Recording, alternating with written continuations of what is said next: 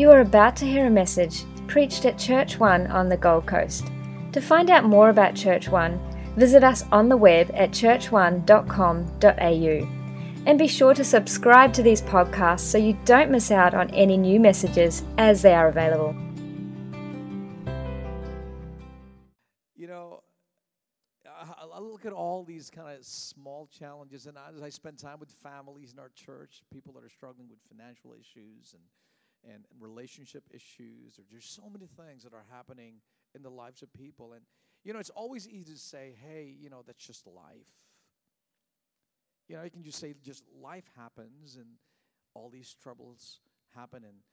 And I'm reminded also, Wilson, of your daughter and your granddaughter, a life-threatening car accident that happened recently. And I got calls from the family of situations that are happening in the family that are really major upheavals that potentially could break families up.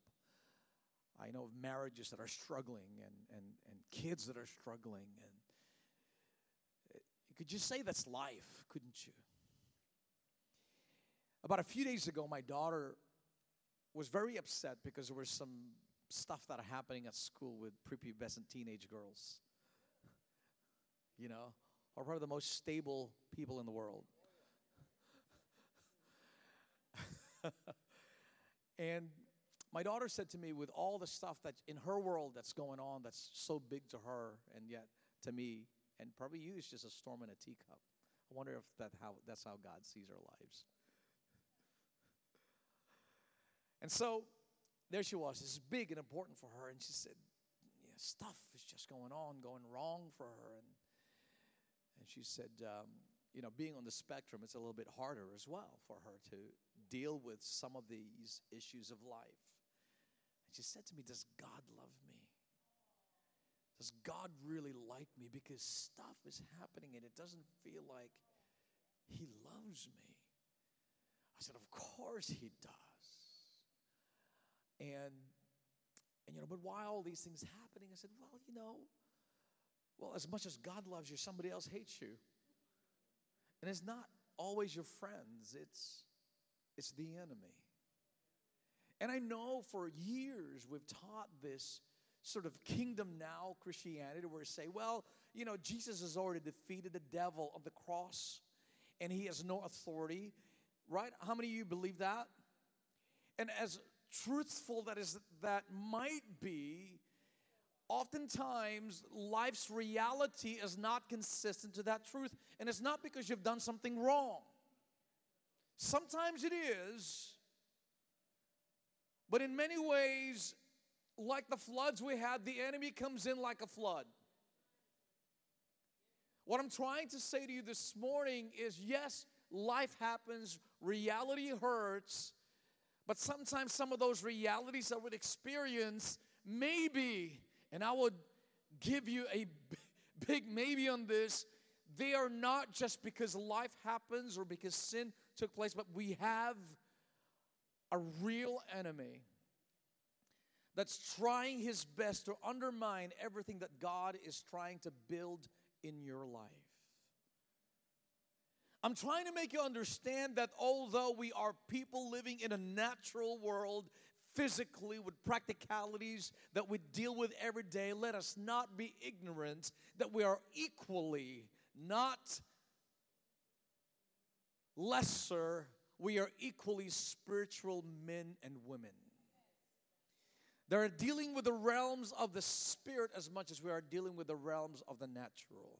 The reason we kind of forget the realms of the spirit because it doesn't hurt us. And we don't see it. We only respond to the things that hurt us emotionally, that hurt us physically, that hurt us financially. Those are the things we respond to it. But because all your responses are in the physical world, you tend to also respond in a physical way. Are you with me? It's very unlikely most of the time, unless something supernatural happened before you that you cannot explain, that we would revert to the spiritual things. We become pragmatic. Say, oh, that's just because of this. That's fine. You got a headache. Just get a Panadol. blah, blah, blah. And there's nothing wrong with that, with being that practical. But there are times where I believe God tells us, man, what's happening to you is beyond your physical realities, that there's a supernatural activity that's taking place that is flooding your life. As I talk about this in Kingdom Connections, I want to say this first of all. If you want to go fast, run alone. If you want to go further, run together. You cannot achieve all that God has for you by yourself. You may get the call of God as an individual, but you'll never achieve all you have by yourself. In the same way, you can never get the victory over the enemy in your family by yourself. For one will send 1,000, but two will send 10,000, the Word of God says. For 3 cord braided together is stronger than one.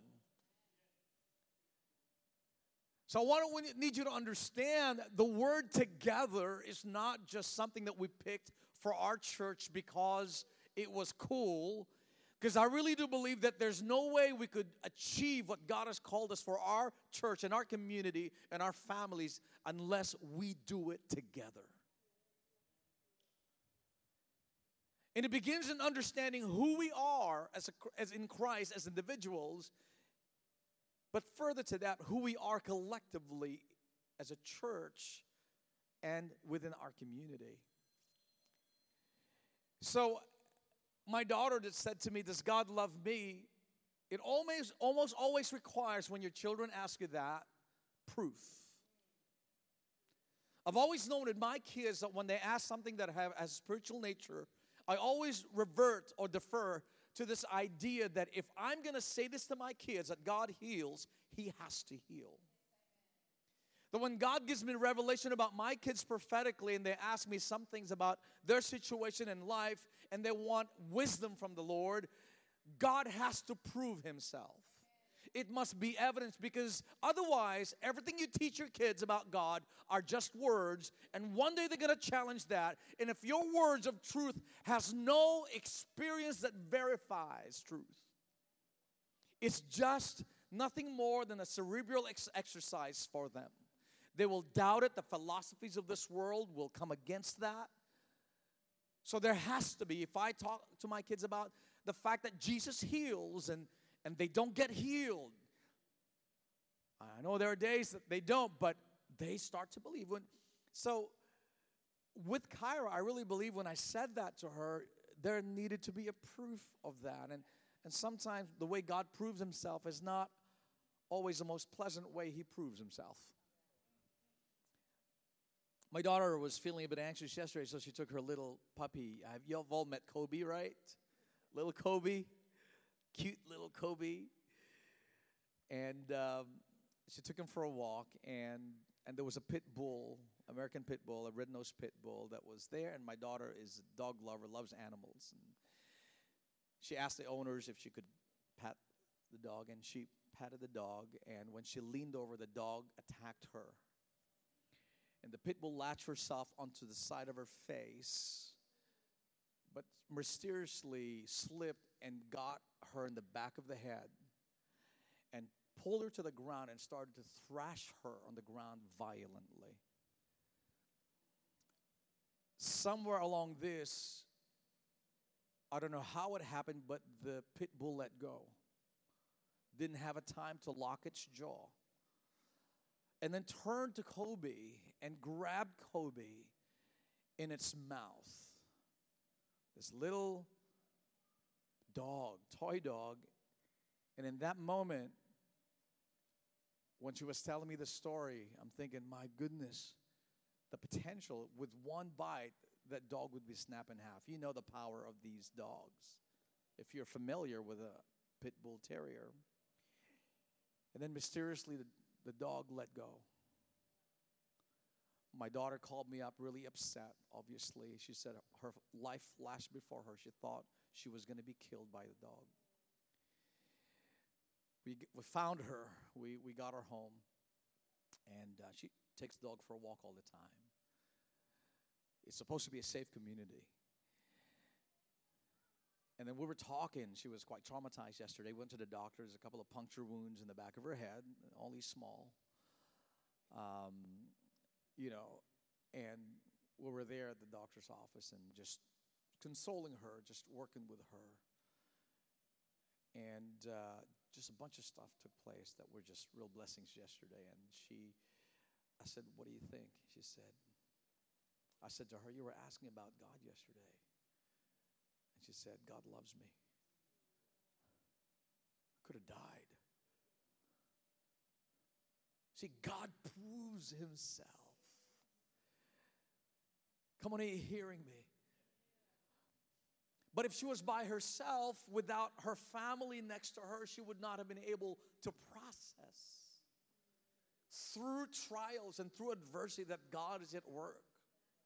See, that's what the right kingdom connection does. It brings you back to the kingdom. It doesn't bring you back to your selfish ambitions and your dreams of becoming notorious. It brings you back to Jesus. And so as we were having this conversation, because she's been deaf on the right side of the ear for the last 2 months now, because she's got this infection. And my wife said, we have to go to the specialist, but they're not available till June and all these things. And as it so happened, we went to that doctor's office. It was the only office open at that time of the night. And she said, I can't hear my right ear. The doctor looked at it, and would you know it? That particular doctor had a new bed next to where she was, and it had the state-of-the-art ear vacuum that specialists used that was going to cost us hundreds of dollars and months ahead, but she needs the treatment now. Said, I'll take care of it. And he took this huge thing out of her ear.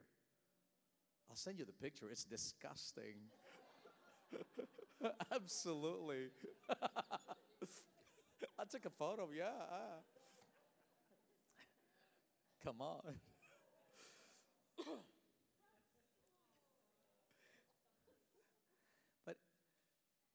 And I said, does God love you? And she said, yeah.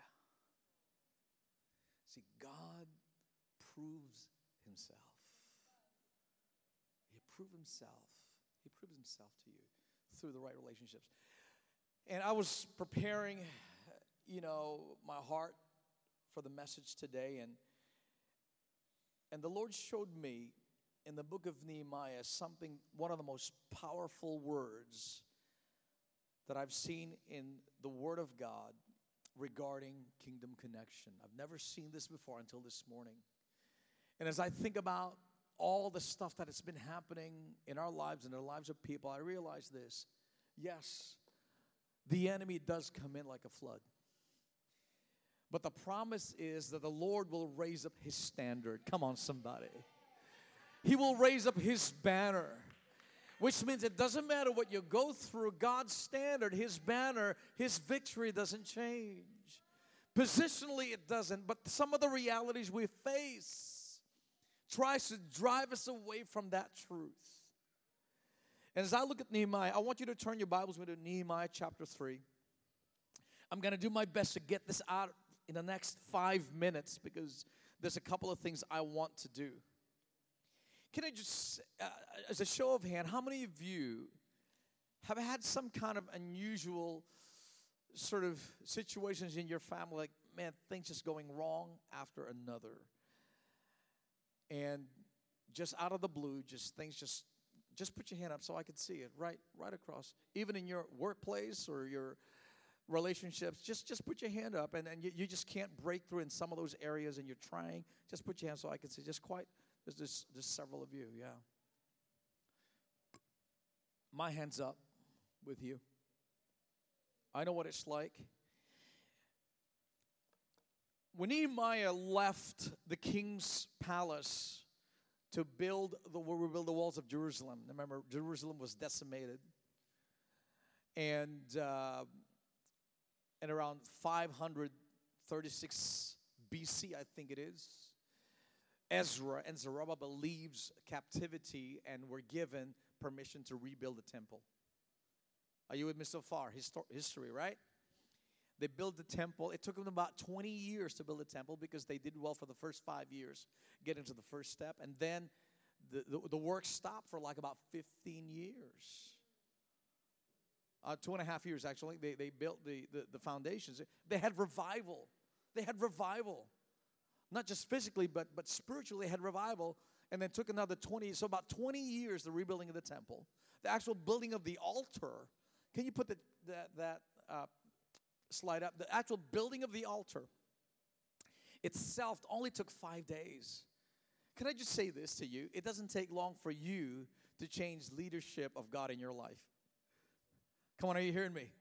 It doesn't take long for us to build the altar of God. Some people take a long time. They build all kinds. The reason it takes us a long time to build the house of God in our own hearts is because we've got a lot of other altars we need to break down that we haven't broken down yet. So right where the fire is, that's the altar. It took him 5 days, but the square, the yellow square there, took 20 years to build. That's a temple.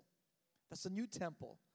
Now, 20 years later, Nehemiah turns up on the scene because his brothers goes back to where he was and says, man, the walls are ruined. We built the temple, but we haven't built the walls. So we are vulnerable from the enemies and all the officials around the areas here that had some wicked schemes against the Israelites. They didn't want them to rise up. They didn't want them to be a strong people again because they were the strongest nation in that region prior to destruction under Nebuchadnezzar. You get with me so far, right? So here's Nehemiah. He was the cupbearer for the king. He was the wine taster. He was the butler. He was the armor bearer for the king. And he was sad one day in chapter 1 of Nehemiah. And the king says, why are you so sad? And he says, oh, how can I be happy when my brothers and the walls are in ruin in Jerusalem and my brothers, they're always under threat? And the king says, give me a time and give me what you need and I will send you with letters of endorsement and you can go through everywhere. Come on, can I just tell you somebody, you have the letter of endorsement from Jesus to trample against the work of the enemy in your life. Come on, somebody give the Lord a clap. You have the endorsement signed by the blood of Jesus. Come on. Right? So Nehemiah says to the king, hey, all right, good. So he goes and he gets there and Nehemiah just wept and it started this rebuilding of the walls of Jerusalem. Now we are in chapter 3. Now if you were to read and did a survey of the book of Nehemiah, you'll find chapter 3, in fact, was what we call in the building industry the critical path. This was the chronicle of the actual project management of Nehemiah. This is how he built it. This is how he put personnel and staff. Have you got that card I gave you before? Where is it? Oh, it's in the Bible? All right. Are you with me so far? Now this is the background. Now the goal is always to rebuild the temple and reestablish the nation. But Nehemiah realized this, and this is one of the most amazing things. He could not establish a nation without building the family unit first. And I'll say this to you right now. The most powerful unit in this church is not the leadership team, but the family unit that God is building from the ground up. And so if Satan wants you to be disqualified from what God has for you, he will attack your family units. Listen to me carefully. This is prophetic. That's what he wants. And for whatever reason he will want to do that, you need to have every reason to fight to protect that. Are you with me? Nowhere in the Bible does it actually say that God doesn't care about families, but you hear and you read about how God is the God of Abraham, Isaac, and Jacob. He is a generational God. You know why Satan attacks families? Because he doesn't want you to leave a legacy of godliness. He wants to cut off the work of God in your life and not be able to pass it on to your children. Do you know why a lot of pastors' kids go astray? Because Satan does not want our children to rise up to take on the work of the ministry. For whatever space you are in right now, I need you to understand what the Word of God is saying above all else. Satan divides families and breaks them up. It's not the work of man, because no one sets out to get married, to have kids, so that they can only break up later on. Somewhere along the way, there was a gap. There was a breach. And we didn't close it. Now, I love the way God builds, because God builds through sons and through families. Chapter 3, I want to tell you, I wept this morning when I saw this, and I showed my wife, and I was crying. I said, I've never seen this before. The Holy Spirit took me to this. Chapter 3, verse 1. Are you there? Listen to this. Then Eliashib, see all those gates? Can you just leave that image up, please? See, you got the wall in yellow, and you got gates everywhere. All those gates virtually were built in chapter 3. Pretty cool, huh? In chapter 3, you know how long it took him to build all that? 52 days. Man, I want this guy as my project manager. Muz, we need to get this guy on board. Right? Listen to this. I'm going to just read a few of the passage here. Then Eliashib, the high priest, rose up with his brothers and the priests, and they built the sheep gate that's over that side somewhere. They consecrated it and set its doors. They consecrated it as far as the Tower of the 100, as far as the Tower of Hananel. If you want this image, we can send it to you so that you can understand what I'm talking about here. And next to him, somebody say next to him. The men of Jericho built, and next to him, can you say that again? Zakur, the son of Imri, built. The sons of Hanassa built the fish gate. They laid its beams and set its doors, its bolts and its bars. And verse 4, and next to him, I'm just going to repeat this over and over again. Verse 4, and next to him. Verse 5, and next to him. And next to him. All the way through chapter 3, you see this reprise, and next to him. I want you to pause for a minute and listen to what the Spirit of God is saying. You cannot build on your own. You can never achieve everything that the Holy Spirit wants you to do by yourself. The greatest, apart from your family, of your biological origin, the greatest relationship that God has given you is the body of Christ. Don't ever allow anything to get in between you and the family of God. We can never reach the community on our own. I could never do it on my own. That's why every morning when I come here and I join the bump crew, I look at you with a gratefulness to God, because I need to have you next to me.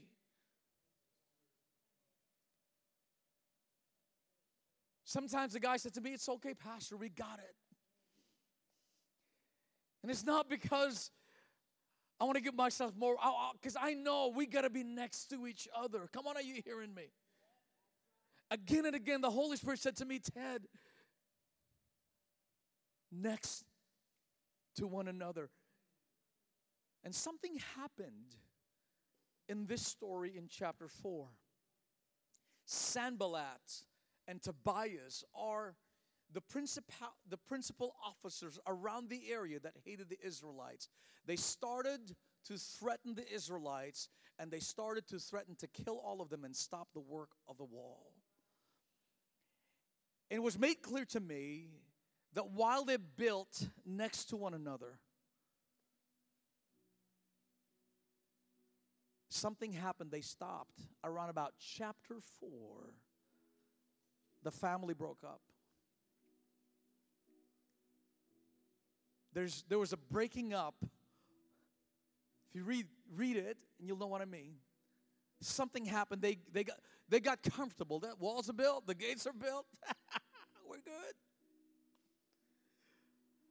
They kind of went into their own ways, and all of a sudden, while it was still in the midst of being finished, they're almost there.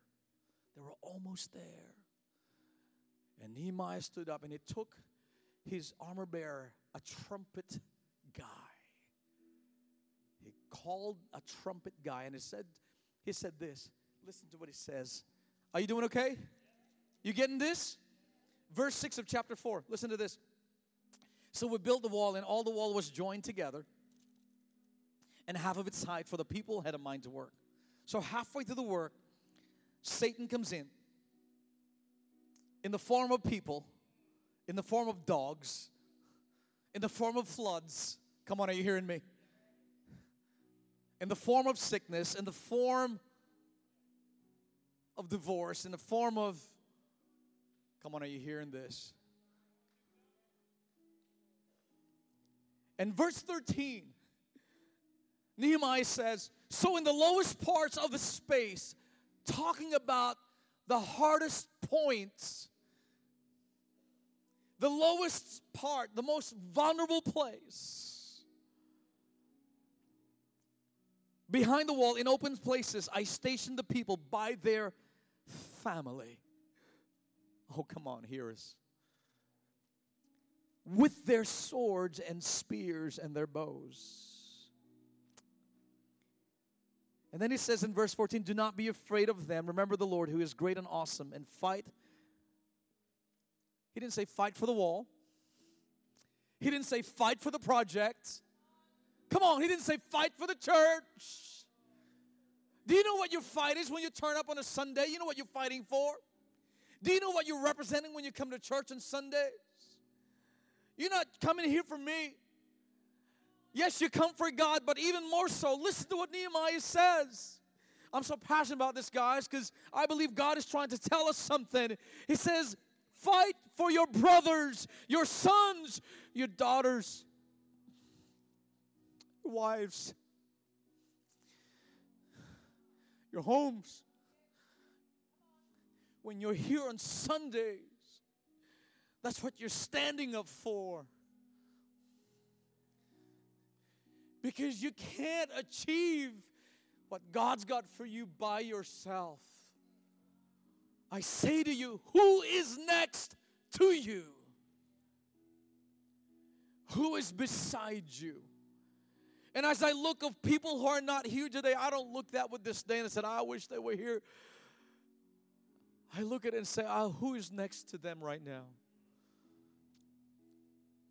Who is next to you?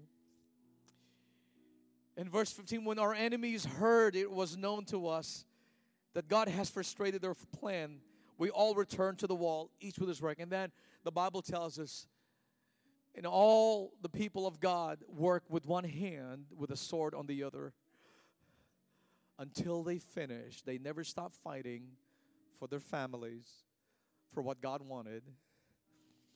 It says, yes, we can do the work of the ministry, but we will not neglect the work of fighting for our homes. I've heard people say to me, the ministry destroyed my family. I've heard people say to me, my work destroyed my family. I've heard people say to me, all these things destroy their family. Let me tell you something, what destroys your family?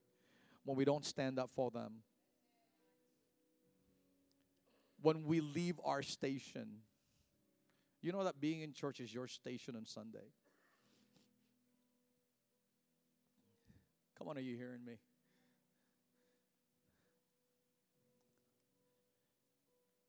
Doing the work of the Lord, sharing the gospel is your station. Giving your gifts is your station. Praying is your station. Reaching the lost is your station. There are many gates, more than one gates.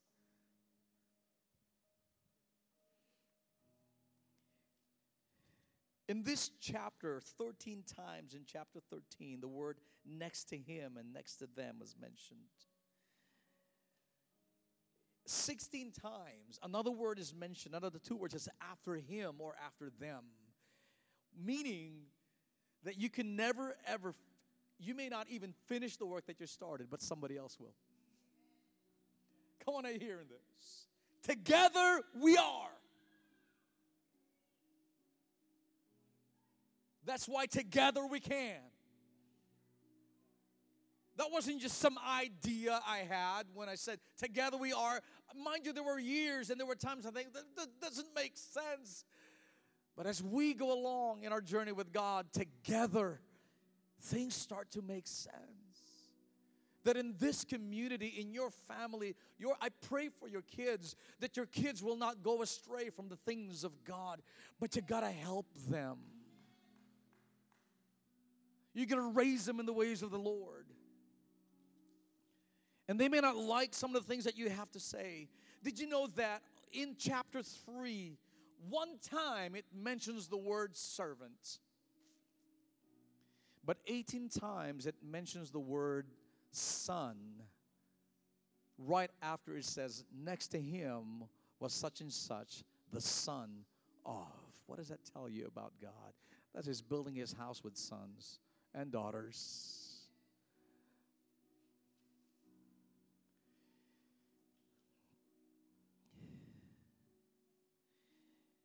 Nehemiah says, I'll have the trumpeter next to me. When the trumpet sounds, wherever the trumpeter is, everybody goes there and protects that space. When the trumpet sounds.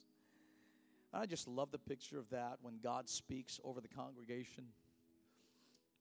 We all have to be united in what God is saying. Not creating things for ourselves because, the independence of the body of Christ today staggers me. I get that you hear God individually, but there's something to be said that God actually speaks corporately. If you read the whole counsel of the Bible, even when God speaks to an individual, it all has a corporate context, never for themselves. In verse 15 of chapter 6 says this. So the wall was finished on the 25th day of the month Elul in 52 days. Wow.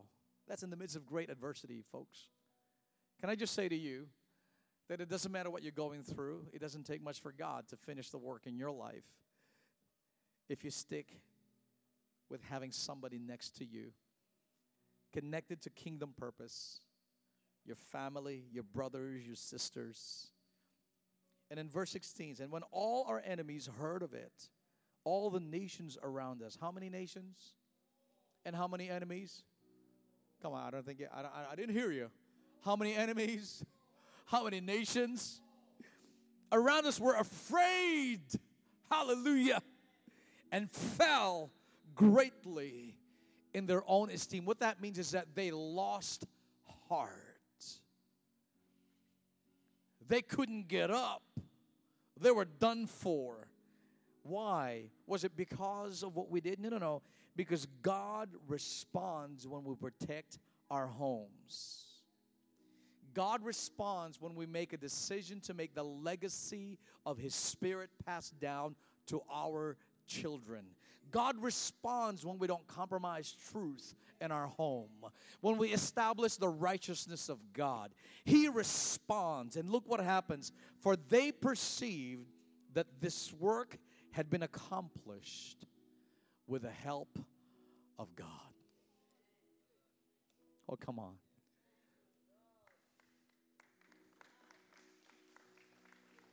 Who is next to you and who is after you?